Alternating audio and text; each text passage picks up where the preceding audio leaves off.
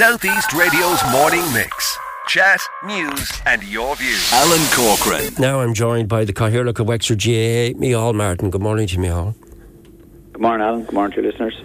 Micheal, it's been described as one of the worst results in the history of Wexford GAA, and many believed it was on the cards since our underwhelming league campaign, that it was coming down the tracks and it exploded yesterday. And for example, the situation we mentioned there regarding Dee O'Keefe and Kevin Foley in our piece with Michael Verney. What happened yesterday? It was a bad weekend results-wise. It's been a bad week results-wise, actually. Alan, both our football on Saturday evening, again, similar to yesterday, had a fantastic first half. It's one of the best football that we've played in a long time, and unfortunately conceded heavily in the second half. And yesterday similarly played well in the first half, and I think Michael described it quite well there in terms of the second half performance. For whatever reason, we didn't show up in the second half, and as you rightly described it, it was a dark day for Wexford hurling. There's a growing clamour from people coming out of the ground on social media for Darragh Egan to step down today before the Kilkenny match. What's your view on this? I think the most important thing, and listen, there was, and I was in the room with the team and management yesterday after the game, and obviously everyone is good at it, as our supporters, everyone's good at it. I think there's an onus, and Michael, I think, touched on it very, very well there. There's an onus on us all now to get behind everyone. This is the biggest game, Michael described it maybe since the 96 All-Ireland, potentially so. But this is a huge game now. Next Sunday, we have faith in our own hands. We're not underestimating the challenge of our near neighbours coming down, who will obviously who will obviously go hard. But we know from recent history, our history against Kilkenny has been positive. And you'd still feel that with an overwhelming Wexford support, which again Michael touched on there, we can get over the line next week. Okay. But it's going to take an almighty effort from everyone. There's a responsibility on us all, from players, on management, on county board, and on supporters, and the general public, I would say, in the lead up to the week as well. I think it's important. Yeah. And I touched on this last week, and I just probably want to clarify on it. I think it's important that those who are surrounding the players this week, those who are surrounding all the setup this week, infuse them with a positivity in terms of... Yeah, but can I ask you to answer my question, Micheal, because I totally agree with you as a diehard Wexford man, and that's a word you and I use quite a lot, and as somebody who will be there and goes to the championship matches, and I know the Wexford crowd will rally, but can I ask you to answer the direct question? If things aren't right at the moment within the camp, what's going to change this week that is going to fix them? For example, we know we have a good set of mentors at under 20 level in Keith Rossler and Joe Kearns and Aina Martin and these people and Rory Jacob. Would it not be possible to bring them in even at this late notice? This is the question people want me to put to you this morning, that obviously whatever's happening in the camp with Darragh Egan and the team, it's simply not working, and that's why I'm putting the question directly to you. Can you give me an answer on that one, please?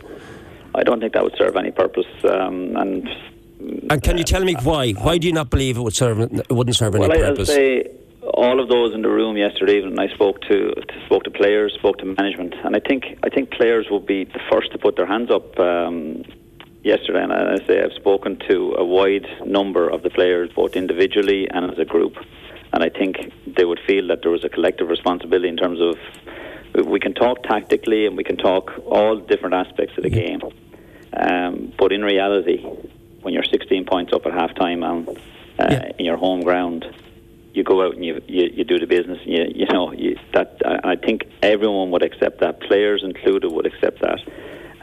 And it was visible straight away in the second half. I mean, Westmeath scored 1-4 unanswered within a few minutes.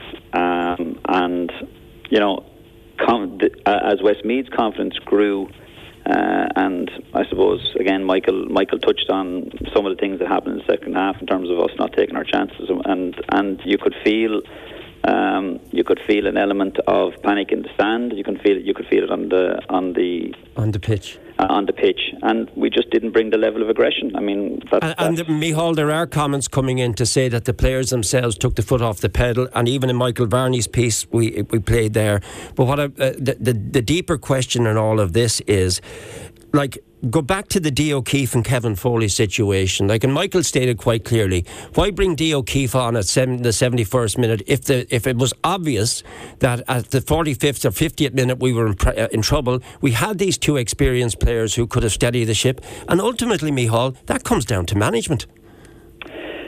Listen, it wouldn't be appropriate for me to comment on individual decisions. I don't think I'd... But why not, though? I mean, you're here, look at Wexford GAA. I mean, I'm asking you a straight question. Can you give me a straight answer on it? Why not make those decisions? Well, it wouldn't be appropriate for me to comment on substitutions, nor any chairman to comment on substitutions. All right. Of any team that is put out. We put the management team in place, and they work as a group, and then it's up to us to support them in every way possible, which we as a county board will do this week. We'll support the players, we'll support the management. All right. And that would be my ask to everyone out there now, that we all show an element of positivity towards the team this week to get over the line. This is and Micheal, I understand that totally, but I need to just ask you these direct questions, and then of course, no, that's okay. Of course, then I would willingly, and we will drive on, and we'll put everything we have from this show and from the support that we know that the team will get behind it. But if I don't ask you these questions, I'll be accused of skirting asking the questions, and you'll be accused of avoiding answering them. So let's cut to the chase and let's get the direct questions in. Is your own position as chairman untenable today? The book stops with the leadership. You are the leader. Do you need to step down? Does the chairman or the county board need to step down? Well, listen, I suppose it's a fair question to ask again. And what I would say is, every year, and the way the county board is structured, and I think it's important for those maybe that are not involved in clubs to understand how the county board is structured. The executive is elected annually by the clubs of the county, and every November there's an opportunity for people to come forward and to put themselves forward for positions. And for that reason, I suppose, it's the people that put the positions have to answer these questions. The officers of the county board, including myself, do so completely voluntarily, as is the ethos of the association, and at our own cost, because someone on the way out of the ground yesterday was talking about officers and whatever else, but totally at our own cost, without expenses or anything else. So that's the first thing to put out there. Mm-hmm. I suppose I am coming towards the end of my tenure anyway, and what I would say is, on a day-to-day basis, that I could not fault any officer or the members of the team that have worked with me for the betterment of Wexford GAA. The one thing I would say, and I've said this and I touched on it last week, I do feel, and leave aside the performance yesterday in terms of complacency, we have to ask ourselves the hard questions. Wexford GAA, the Wexford general public. Right. Is there a complacency among all of us? Is there a complacency among the clubs? Like Michael Verney touched on the point there, have we ever had to ponder potentially going to Joe McDonough? But let's look at our performance over a long number of years, right, with obviously the odd exception, and ask ourselves, have we done enough? Have we done enough at every level? Well, let's also flesh out the question a little bit more, because I have a number of questions that have come in to me from people who have given their names and their contact numbers, and one of them says the problem that County Board has, it's internal politics and power struggles that dominates the agenda and not improving structures and playing standards. We need genuine GAA people at the top. Now, that's a fairly strong comment, and it comes from somebody who is very actively involved in GAA. And I mean, is it a valid comment? Well, listen, it's and I think you should read out the person's name if they're willing to put their comment on it, and I'm happy to address it. The one thing I would say is internal politics I think has been a thing of the past. And I think most people would genuinely acknowledge that their internal politics of Wexford GAA has been a total thing of the past.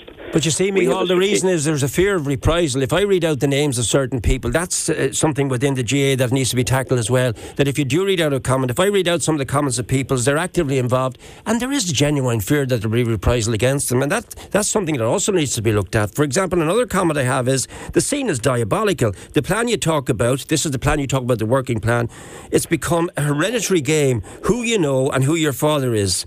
And I mean, these are the sort of things, Micheal, that if we want openness and transparency to build for a brighter future, you, as Cathaoirleach and people in high authority, you have to challenge. And I think I challenged it last week. I challenged it the one thing to remember is last October, Wexford GAA released a plan, and we released a plan for a reason. We could see that there were significant challenges in the promotion of hurling within the county. And second of all, we instigated a football review with Philip Wallace because we felt that the structures within football weren't strong enough. So there's a number of passionate, and I mean very passionate, Wexford supporters who've agreed to finance our hurling plan, and County Board, as in the clubs, agreed that for every penny privately raised, that will be matched by board funds. Don't forget, we, as a dual county, and this is something that we have brought to the highest level in Croke Park, because our feeling certainly is that Croke Park don't give a damn about Wexford hurling or give a damn about the dual county approach, and I'll come back to that in a second. Yeah. But we have released our plan because there's an onus on us and all of us to promote hurling and get our structures into a place where they should be, because they're not in a place where they should be at the moment. Okay. Can I just go back to one point, Alan? Yes, please, because I have a few more questions, because I do want to finish. There was just one very unfair point in terms of reprisals and internal politics. Yeah. That is a complete thing of the past.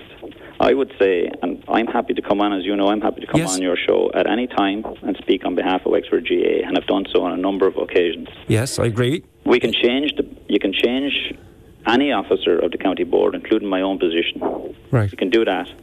But the problems in terms of the structures, in terms of are we doing enough in clubs, schools, are our structures, our underage season, in my opinion, and I've said this at end-of-year conventions, our underage system goes from April to pretty much September to fit in two codes.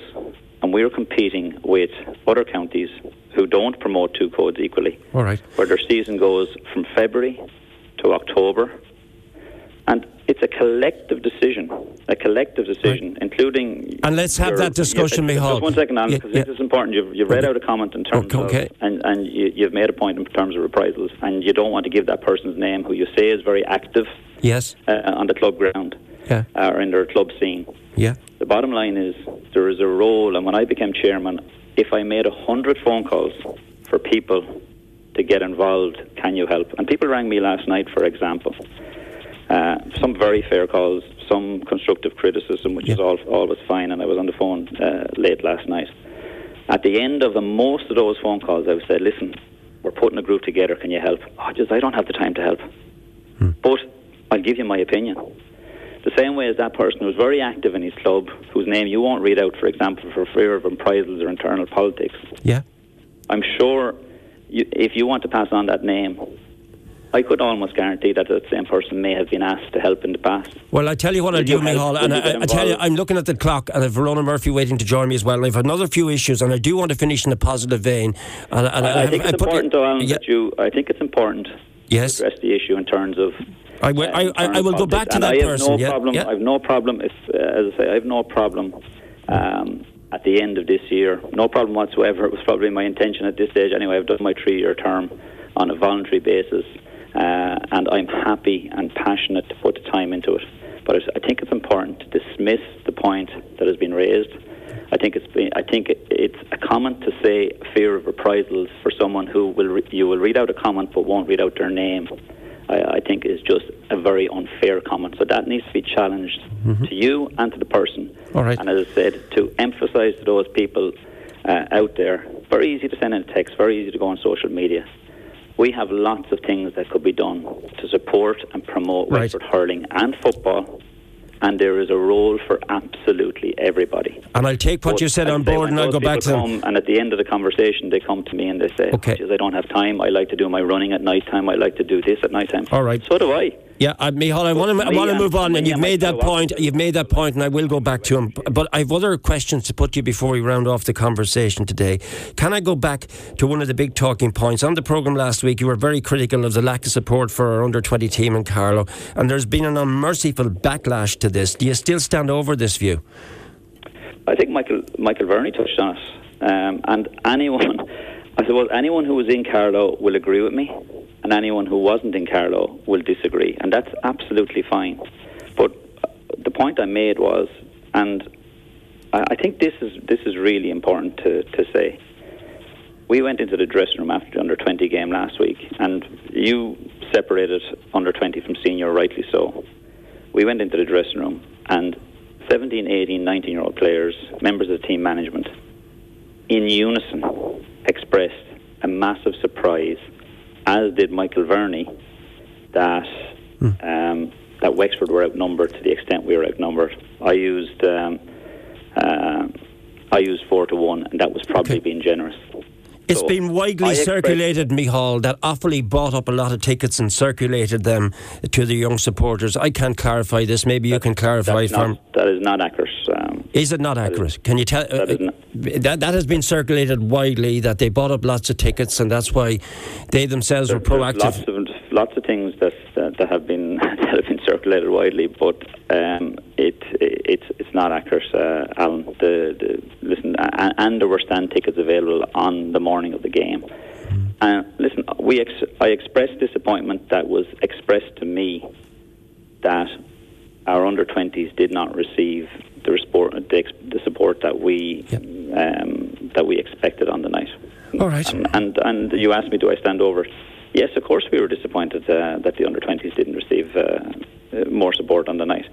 And I also said there were small margins. There were small margins on the night. We potentially could have got over the line. Also emphasised the pride in the team. But listen, as I said, anyone who wasn't in Carlow obviously won't agree with the point. Anyone who was in Carlow, I think, would wholeheartedly agree with the point.